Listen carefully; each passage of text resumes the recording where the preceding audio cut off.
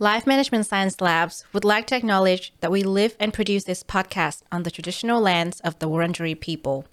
We'd also like to acknowledge the traditional owners of the land of our listeners and our international colleagues. We'd like to thank and pay our respects to the elders, past, present, and emerging. Hello, everyone, and welcome to Doing Well, the Wellbeing Science Insights podcast produced by LMSL, the Life Management Science Labs.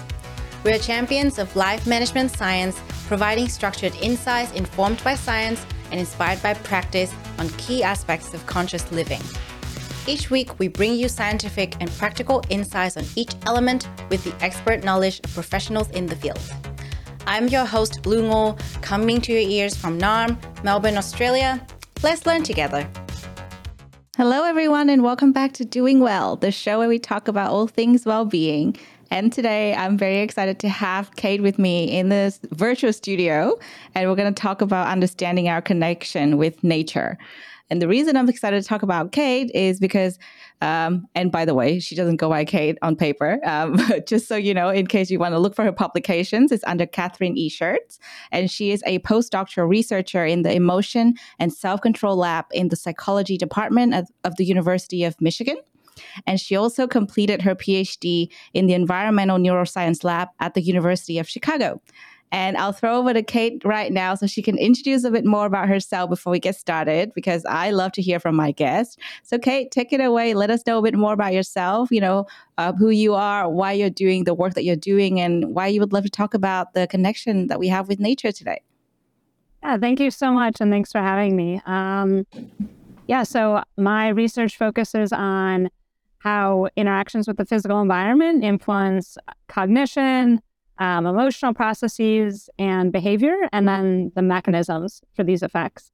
I got into this research because I hiked the Appalachian Trail, which is a long-distance trail in the East Coast of the United States. It took me about 5 months, and I spent a lot of time thinking about how being in nature was influencing me. So when I finished, I started looking for psychologists who were studying that, and found a great lab at the University of Chicago, and have been basically able to research, have been doing research in that area ever since. And that was in 2015. So I'm excited to share more today. Yeah. And you did tell me a little bit about your work earlier, so I'm keen to hear more about that in our discussion now. Before we go into the part where we talk about all things related to connection with nature, we would love to get to know more about you and get some recommendations from you, if possible. And we start by having a section called Have You Met Kate? So are you ready for that? Sure. Let's do it. Okay. The first question, I love asking my guests this question because I'm an avid reader. What is a book you would recommend to our listeners? Catch-22. Oh, I haven't read that one actually. Oh, it's so late to the American party. Classic. Yeah. Yeah, I know. It's been on my list for so long, and I was just like, yeah, I'll read that later because it will always be there. But yeah, that's a good one. How about a movie? My favorite movie is Casablanca. Yeah. Next one, let's talk about a podcast. I actually don't listen to my podcast, but I did really enjoy Serial, which is probably one of the more famous ones, but I thought it was a really interesting story. It's called Serial? Is that what it's Serial? Oh, wow. Okay. Yeah, it's a true new crime. One. It's a true crime podcast where they're investigating a man who was convicted of murdering his girlfriend. He's actually now been released from prison. Serial, I mean, there's some controversy there, but it drew attention to his case, and his conviction was actually overthrown. Wow. Story. Interesting. Yeah. Actually, a lot of people on our team love true crime podcasts. So, this recommendation will at least definitely be really fun for our team. Next one is, who is your famous role model? Or if not famous, then your personal role model? Sure. I would say one of my famous role models is Greta Thunberg. Yes. Climate activist from Sweden. Yeah, she's very inspiring. such an inspiring young person, and just Absolutely. changes our perspective on everything. Yeah, I love her. And finally, what is a course that you have completed that you would like to talk about? Oh, sure. So I got to actually take one really fun class at the University of Chicago where we learned about park design. So it was called Second Nature, and everybody in the class had to develop a new park for the city of Chicago. And so we learned about different aspects of, things people consider when they visit parks. And I was able to design a park based around the psychological principles of restoration that my psychology research uses. And so that was super fun. And the professor put everybody's designs in a book afterwards, and just very cool to see all the sorts of parks that people came up with. So I really enjoyed that. Oh, wow. Yeah, well, that's super cool. Sounds so practical. Yeah, I mean, I had no background in art or architecture or landscape design or anything, so I don't know how practical my theoretical park was, but it was certainly fun to try and enact the principles. Yeah. Yeah, I mean, it sounds interesting because even if it's not entirely your expertise actually played a big part in making it happen. So I feel like it could be like a collaboration effort, but yeah, absolutely. that sounds so cool. Yeah, I love that. I designed a park. That's so cool. Yeah. All right. So we've got to know you a little bit better. And now let's actually talk about well-being and our connection with nature. I think this topic is probably in this day and age super important to talk about, but not a lot of us, actually spend time thinking about it because, it's like the hustle and bustle, and you just go with the grind of the days and you don't really think about it. And it really affects your well-being when you don't think about it. From my personal opinion, I haven't done any research, but from just noticing things for myself, I see that. So before we go into talking about nature, let's talk about well-being. So to you, what does well-being mean? Because for each person, it means really different things. Yeah. I would say that for me, a definition of well-being includes feelings like you're thriving or you have satisfaction in a balance of areas in your life. So this includes factors such as physical health, mental health, feeling satisfied with work, satisfied with your relationships with your friends and family, can mean living in a healthy environment, financial security, satisfaction with any sort of spiritual practice you may have, all those things coming together so that you feel like you can, have a satisfying life.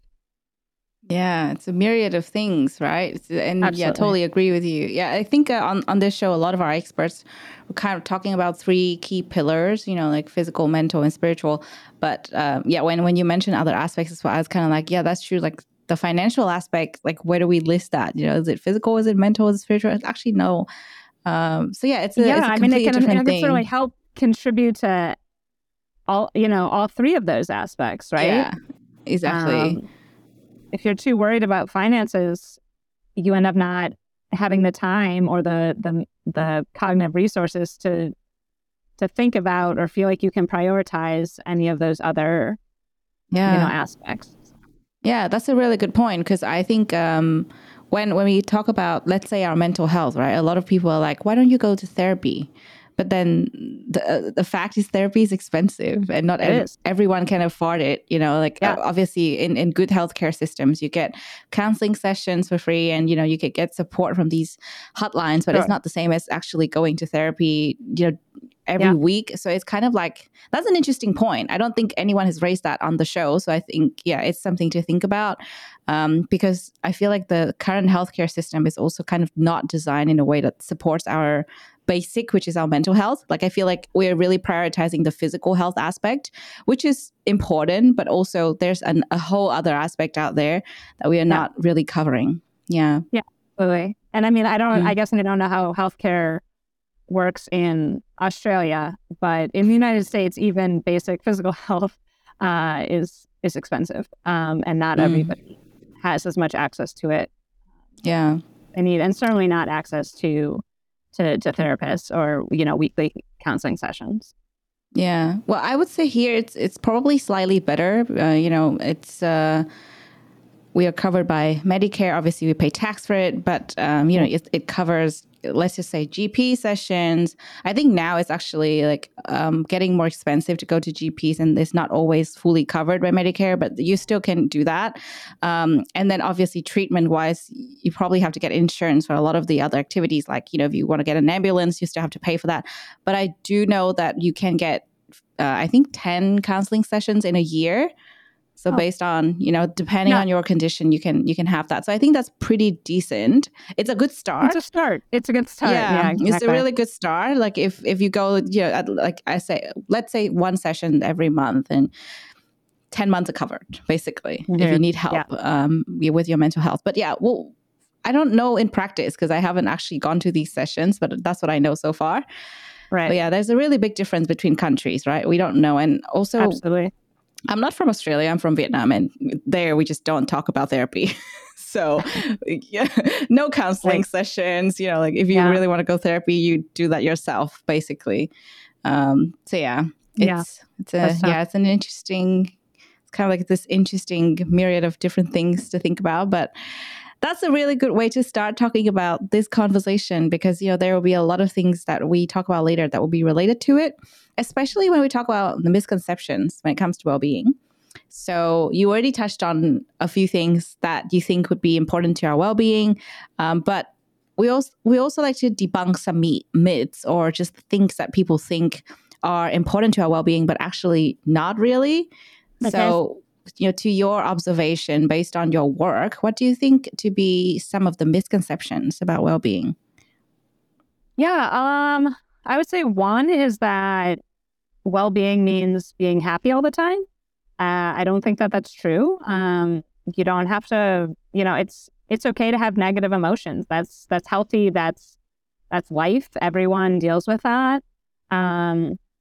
So it doesn't mean not feeling these things. It means having, ways to cope, ways to work through those, having a support system, things like that. I would say that's one misconception.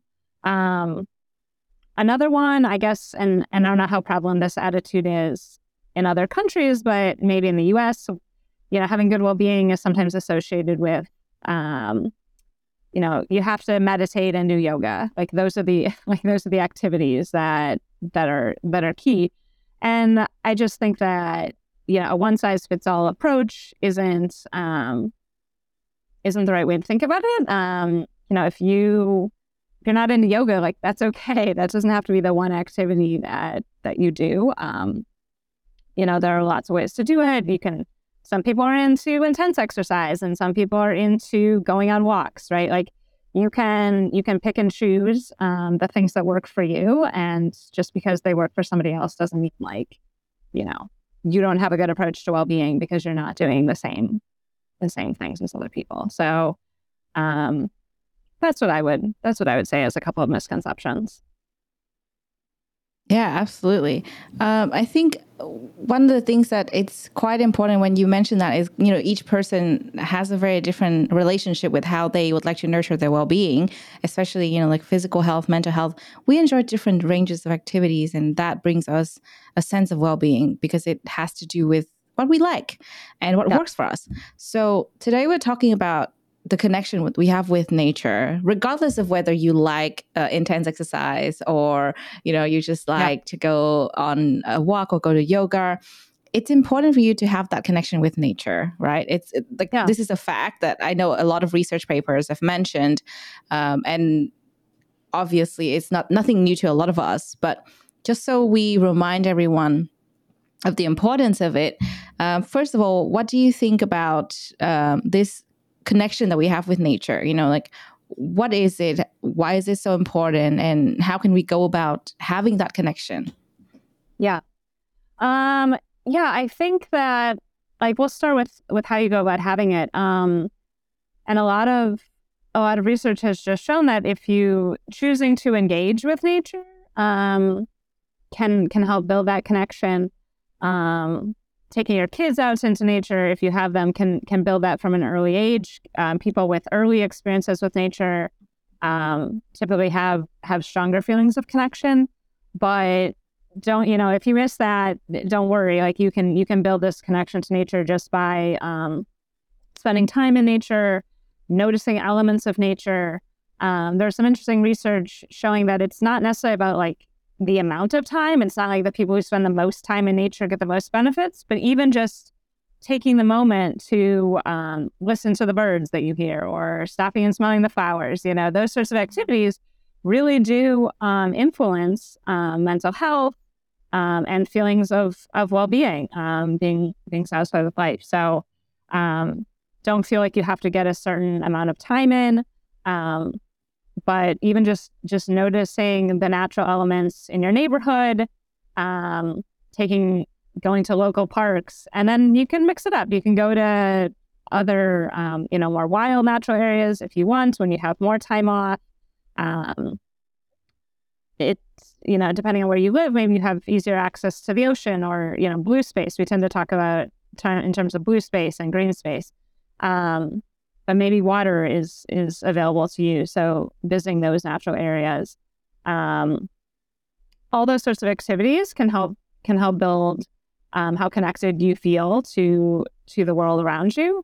And it can be, like we started talking about, an individual. I like going on hikes.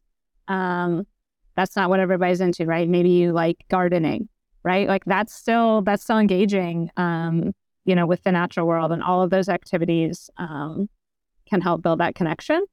And research has shown that even just feeling connected to nature, even if you don't get to engage with it as often as you want, can actually, is associated with feeling happier and feeling higher levels of well-being. Yeah, totally. I mean, that is what the research says, but I can tell you straight away from personal experience that any time that I'm kind of feeling down and I just go for a walk and I go to, let's just say, an open area with lots of trees and plants and flowers, I'm just like, I feel okay. Like I feel grounded, Yeah. Even if it's like a really funky day, whatever it is, like after a long walk in nature, I just feel better. So I kind of attest to that for sure. Yeah, no, I hear it all the time. I mean, we try and do it with large samples, with, we have stringent experiments where we send people on walks in nature versus walks in city environments. So there's certainly, a research aspect, but then anecdotally, I talk to people all the time who are just like, oh yeah, I just went for a walk in the nearby park and I just felt less anxious right away, and so I definitely think that people will see it in their daily lives, and most people have intuitions that it'll be good for them. But like you said, having the time and getting to act on it in order to build those connections and to reap the benefits is important. Yeah, absolutely. Wow. I mean, I'm just talking to you and I'm already like imagining myself going for a hike and I'm like, oh, that feels so good. It's been a while since I did one. It's been a while since I did one. And I'm like, oh, now I should do it. We have a long weekend coming here in Australia. So great. I think it will be the perfect chance time to go for a hike. Yeah, perfect timing. I love that. And yeah, I think it's also the matter of where you live as well, because I know for a lot of people, and this probably is what hinders them, because for a lot of people, they live in really busy, let's just say city areas where there's nothing but tall buildings, and very rarely would they find a park or, even like a place where there are a lot of trees and plants. So that's one of the reasons that, I feel like it's not being talked about too much. And a lot of people are going to the gym, myself included. But I still find that, like every now and again, I like to switch it up and just like be out in nature. That really helps. Yeah. Yeah. I mean, when you think about things that can hinder connection to nature or, like ability to interact with nature, I think there are some real structural barriers that prevent people from doing so. And a lot of times it's related to socioeconomic status, where, people who are in poor neighborhoods have less trees nearby, or they have less parks or less quality parks. They don't feel safe visiting parks. There's research showing that members of minoritized populations and immigrants also feel they have less sense of belonging in public spaces and may not feel like they belong in parks, which can be a barrier to going. And I think that part of the problem is that a lot of policy looks at nature and being able to interact with nature as sort of a luxury. And in our research, we think of it as more of a necessity. It's contributing to mental health, physical health, in all sorts of ways. And we haven't really fully determined the mechanisms for that yet, but we know that these effects are there. And so when you see this as a necessity, then you realize that we need a more equitable approach in allowing everybody to have an easier time accessing parks and places like that. Yeah, that is so true. And, it's not about just our well-being, but it's also this relationship that we have with nature, right? And that's something that we want to talk about today because I think this actually goes to your famous role model, Greta. So, this topic will be really timely to talk about because on the one hand, we are talking about being in nature, so we improve our overall level of well-being. And on the other hand, we have this relationship with our planet. And a lot of the time, we forget about this connection we have with nature in the sense of, we're one, we're here and, we thrive thanks to nature.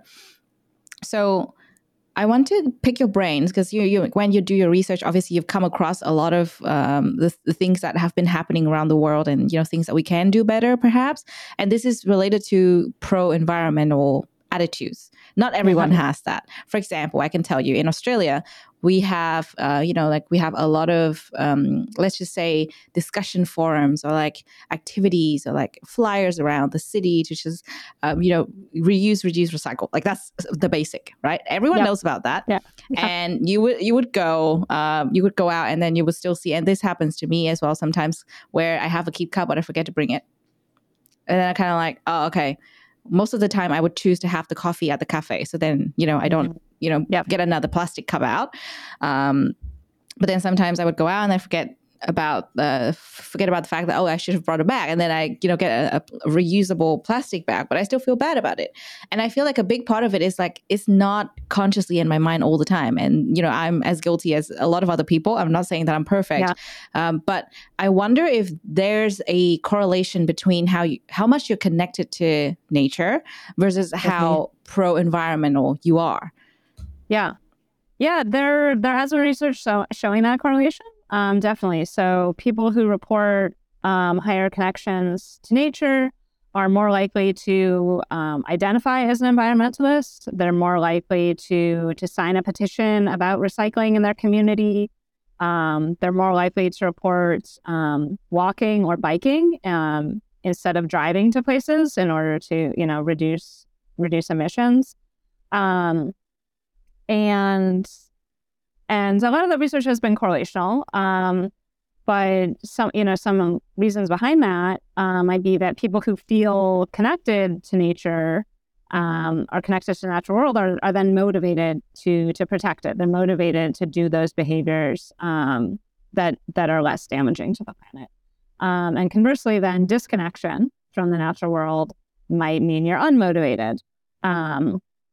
And I think one way to think about this is if you look at how humans interact with other humans, we know that you're more likely to help somebody that you're close to. You're more likely to be willing to do things to help them. And that might then extend to nature as well. If you feel closer to nature, you're more likely to help it, to be willing to engage in those behaviors that are useful.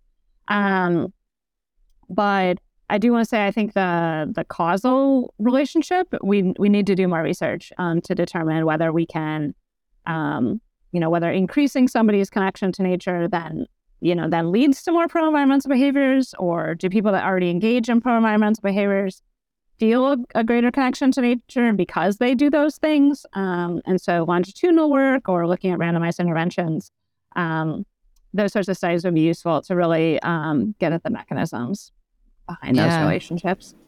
Oh, yeah, that's a really interesting point. I was like, okay, I don't do research, and now this is making sense to me. Yeah, it sounds like a lot more work needs to be done.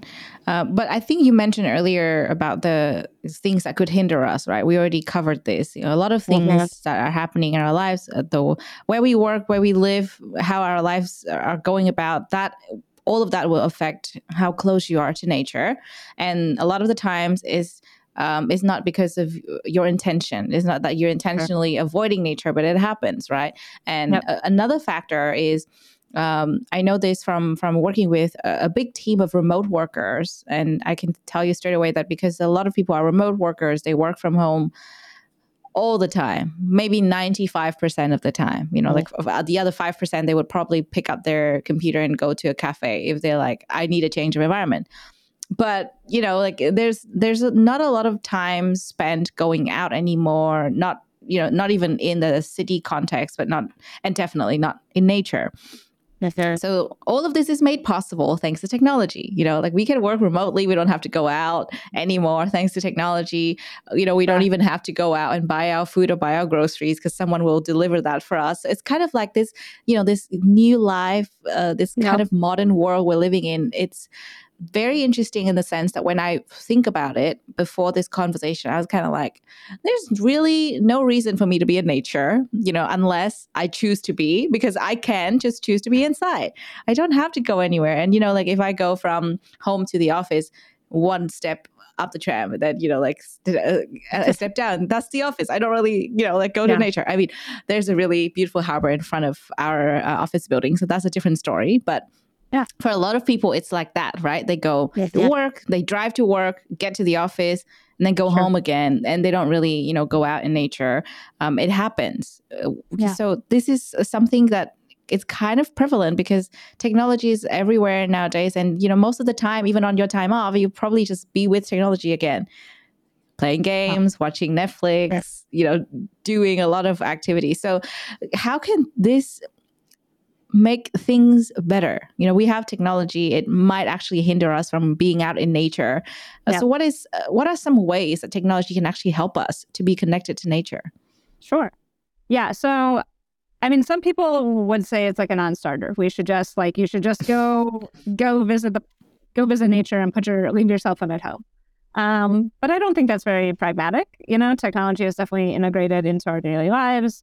And I think there are ways that it can be used. And a couple of examples. There's apps that can help you engage with nature when you're out. So there's one called Picture This, which helps you identify plants, right? So I don't actually know much about plants. I like hiking, but I don't really know what I'm looking at. So I could take a picture of a flower, and then it'll tell me what kind of flower that is, where it grows, and you can learn about it. So it's really, letting you engage with the elements that are in your environment.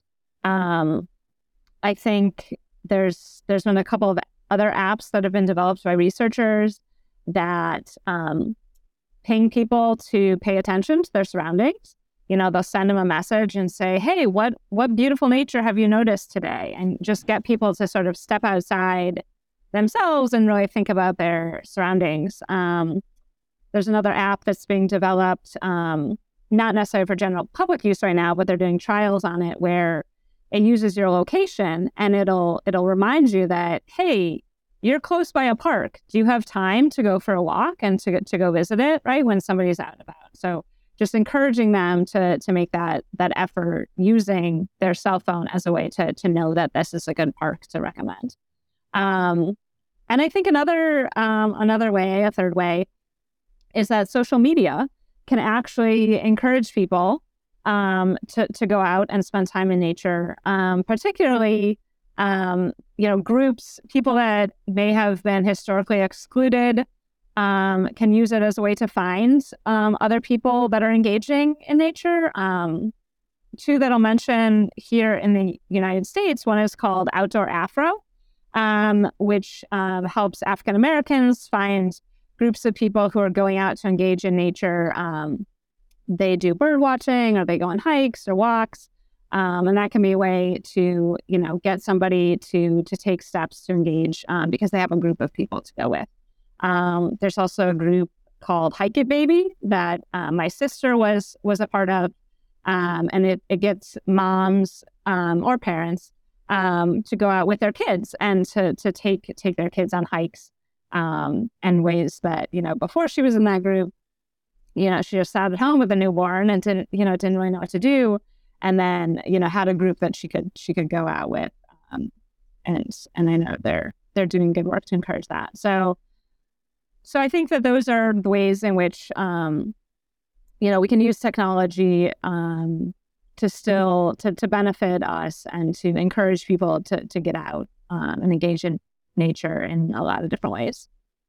Yeah, absolutely. Well, those are such great ones. I didn't know that those apps existed until you told me. So I'm going to try them for sure. Hopefully I'll go on a hike this weekend and use the app and find out what plants and trees I'm looking at. Because I'm also not great at that. I go to the botanic gardens. I'll be like, oh, that's really nice. I don't know what that is. And then sometimes they would have little signs, everywhere to kind of tell you what they are. And then I'll just be like, okay, cool. And then I forget about it. So yeah, this is actually really great, to learn more about our planet, right? Such a nice way to ease into getting more connected to nature. Okay, so we've talked about a lot of the theory, lots of research, and also you recommended some apps, but I wonder for everybody else who is kind of new to, just getting back into getting their connection with nature. Like for me, I would say I'm also kind of like halfway there. I would like to be more connected with nature. And sometimes I forget because my days are really hectic. And sometimes I can confess that after work, I just go to bed. Like that's it. I don't even make an effort. Most of the time I'm really grateful because I'm in this beautiful city of Melbourne and I just go out for a really long walk after work. And that makes me really happy and I feel more connected to nature. But more often than not, I have to confess, I don't do that. So what would be a practice that you recommend to everyone, to anyone and everyone so that we can start to improve our connectedness to nature? Yeah. I think you're on the right track with just trying to build in short walks in our daily life, depending on where we are. Hopefully you're in a neighborhood that you can walk around in. Most neighborhoods have some natural elements in them, maybe not a lot, but one thing that I and my partner did during the pandemic was, nothing else was open, but we could leave our apartment and go on walks, and we would just pick different blocks, and then I'd be like, oh, this block has a lot of pine trees, this block has a lot of oak trees, just sort of paying attention to the different elements and trying to build connection that way, even when we couldn't really go out to, grand nature or anything like that. And we were living in Chicago at the time. So just trying to pay attention to what you do have. And like I said, it's not, you don't have to go spend hours in nature. Obviously, if you have that time and you like doing that, I certainly encourage it. It's not going to hurt you. But not everybody does. And so just trying to make those moments matter, I think is the right way to start. And then maybe the more you do it, the more you'll like doing it. And if you start remembering like, oh yeah, I felt really good after that walk, I should do that again. That can help you build a practice, build a habit, the way that all habits are built. Yeah.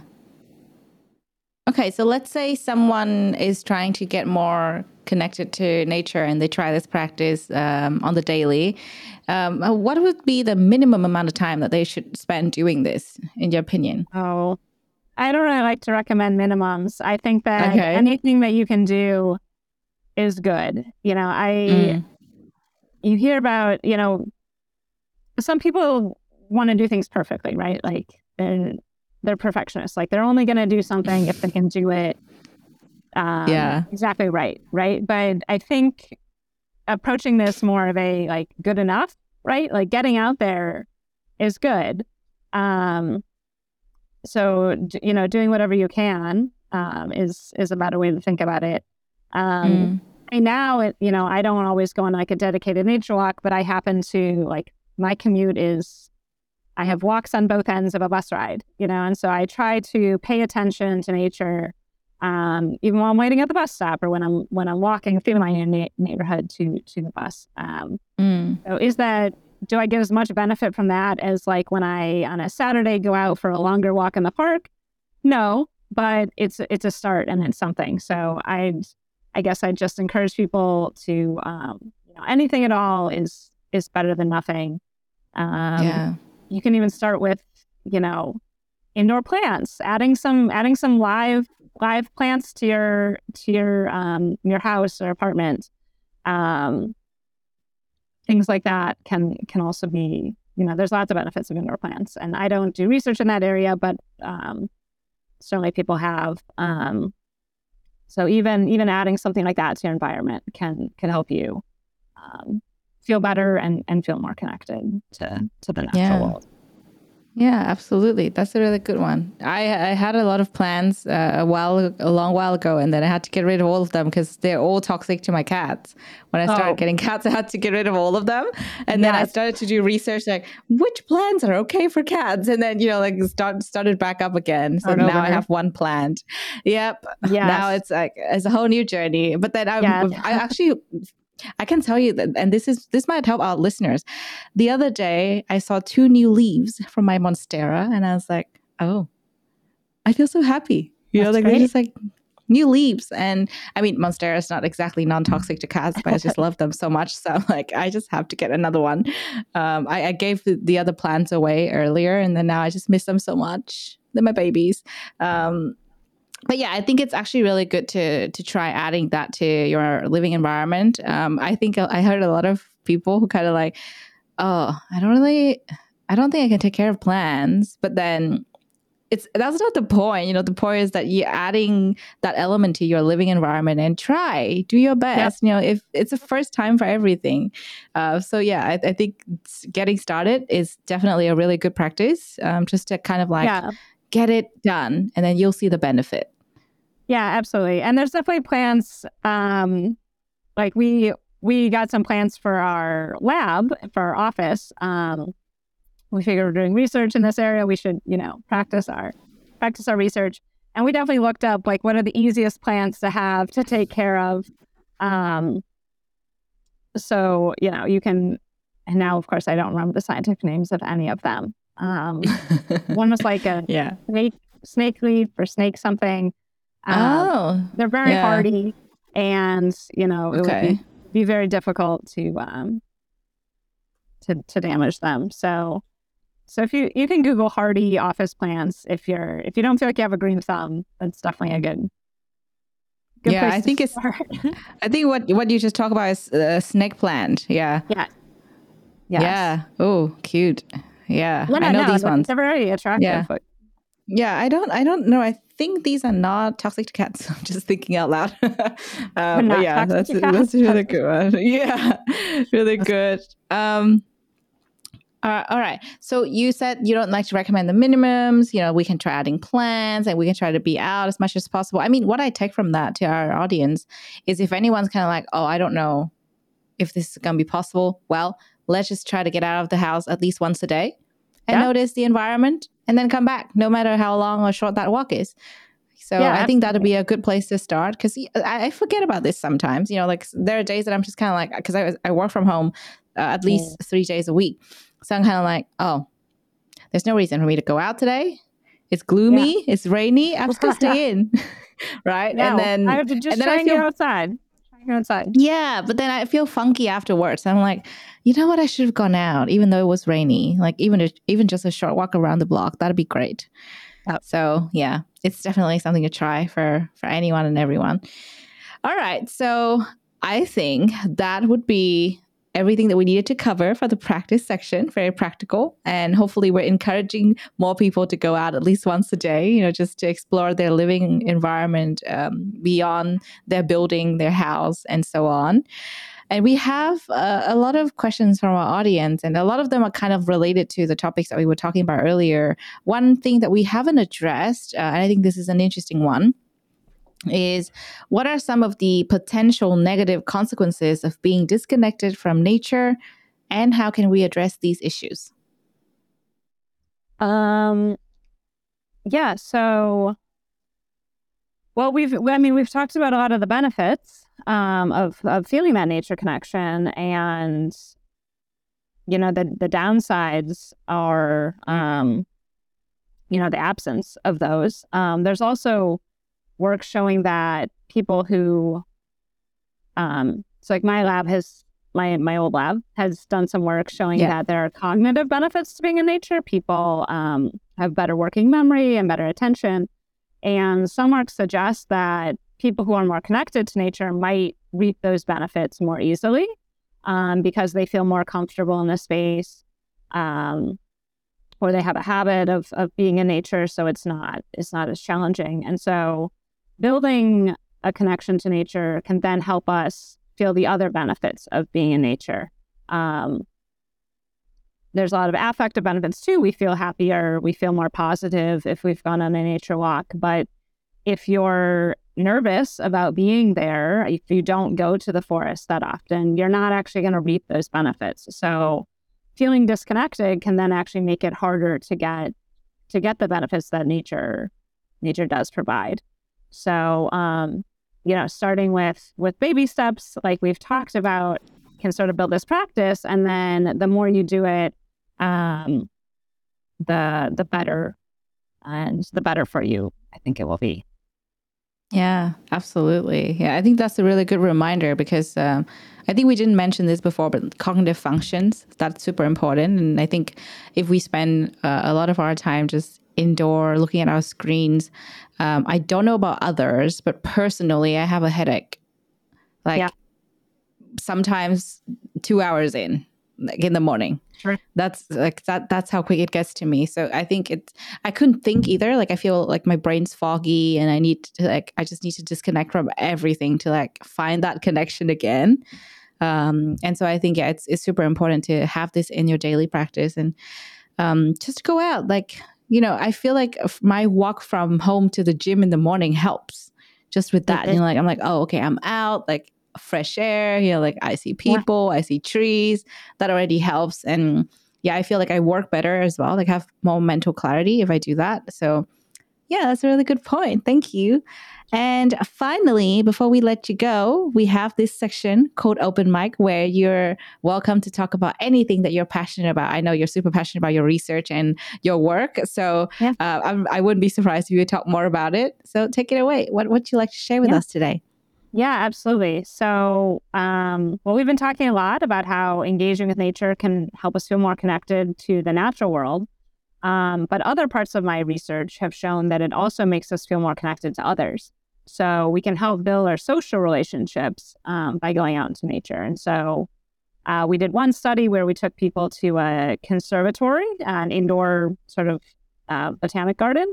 And we took them to an indoor mall, and we compared what they were thinking about in these two locations. And we found that people were much more likely to be thinking just about themselves when they were in the mall, whereas when they were in the conservatory, they were more likely to be thinking about other people and the world around them. And so we also found that when you're visiting parks, you feel more connected to the other people in your environment.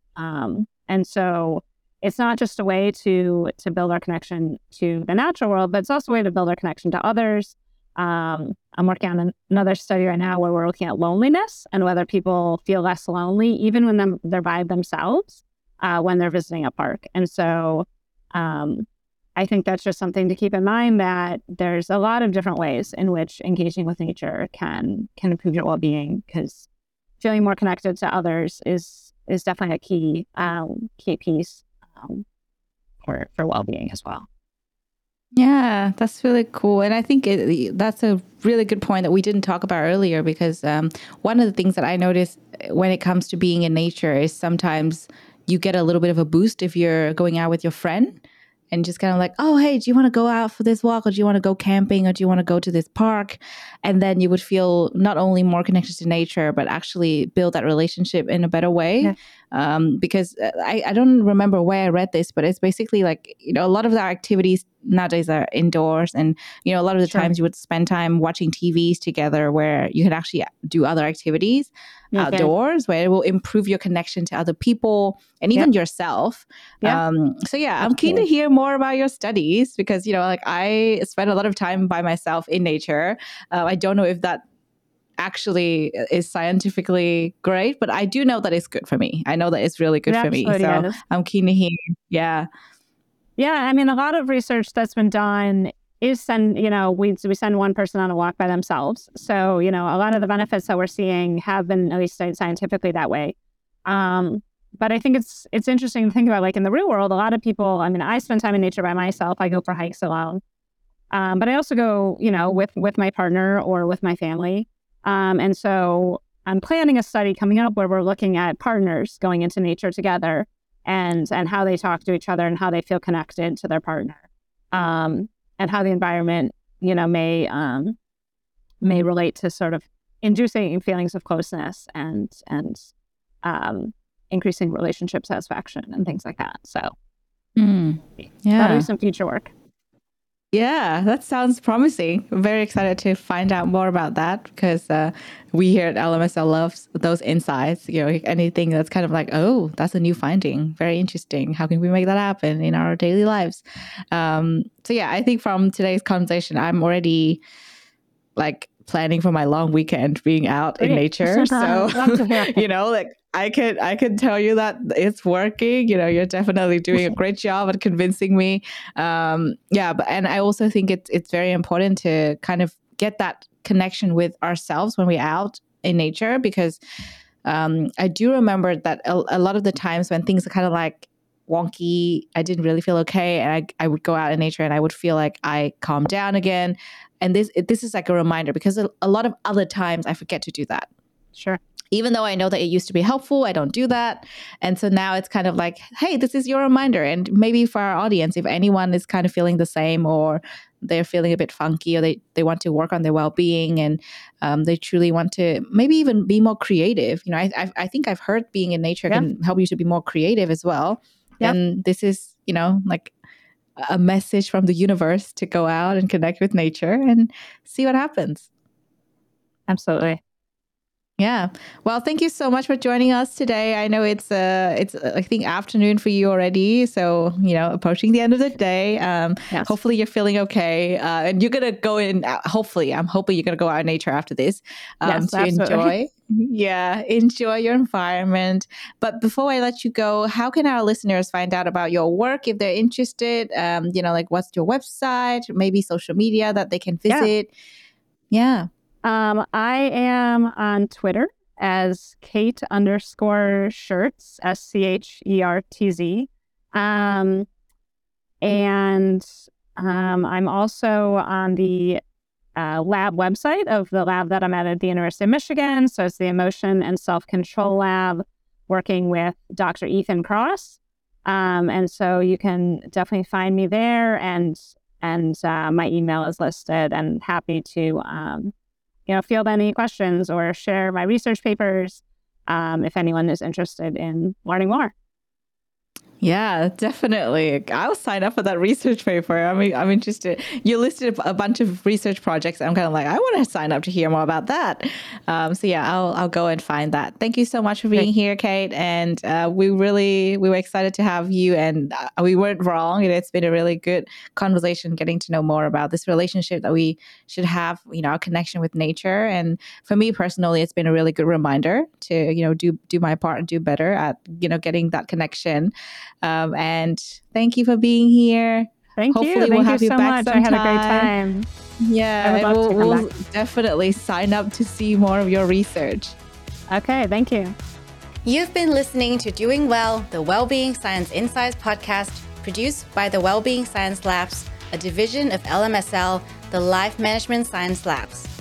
More episodes are available from 10 life management perspectives and can be found by searching LMSL on Apple Podcast, Google Podcast, Spotify, YouTube, and other podcasting apps available on your devices.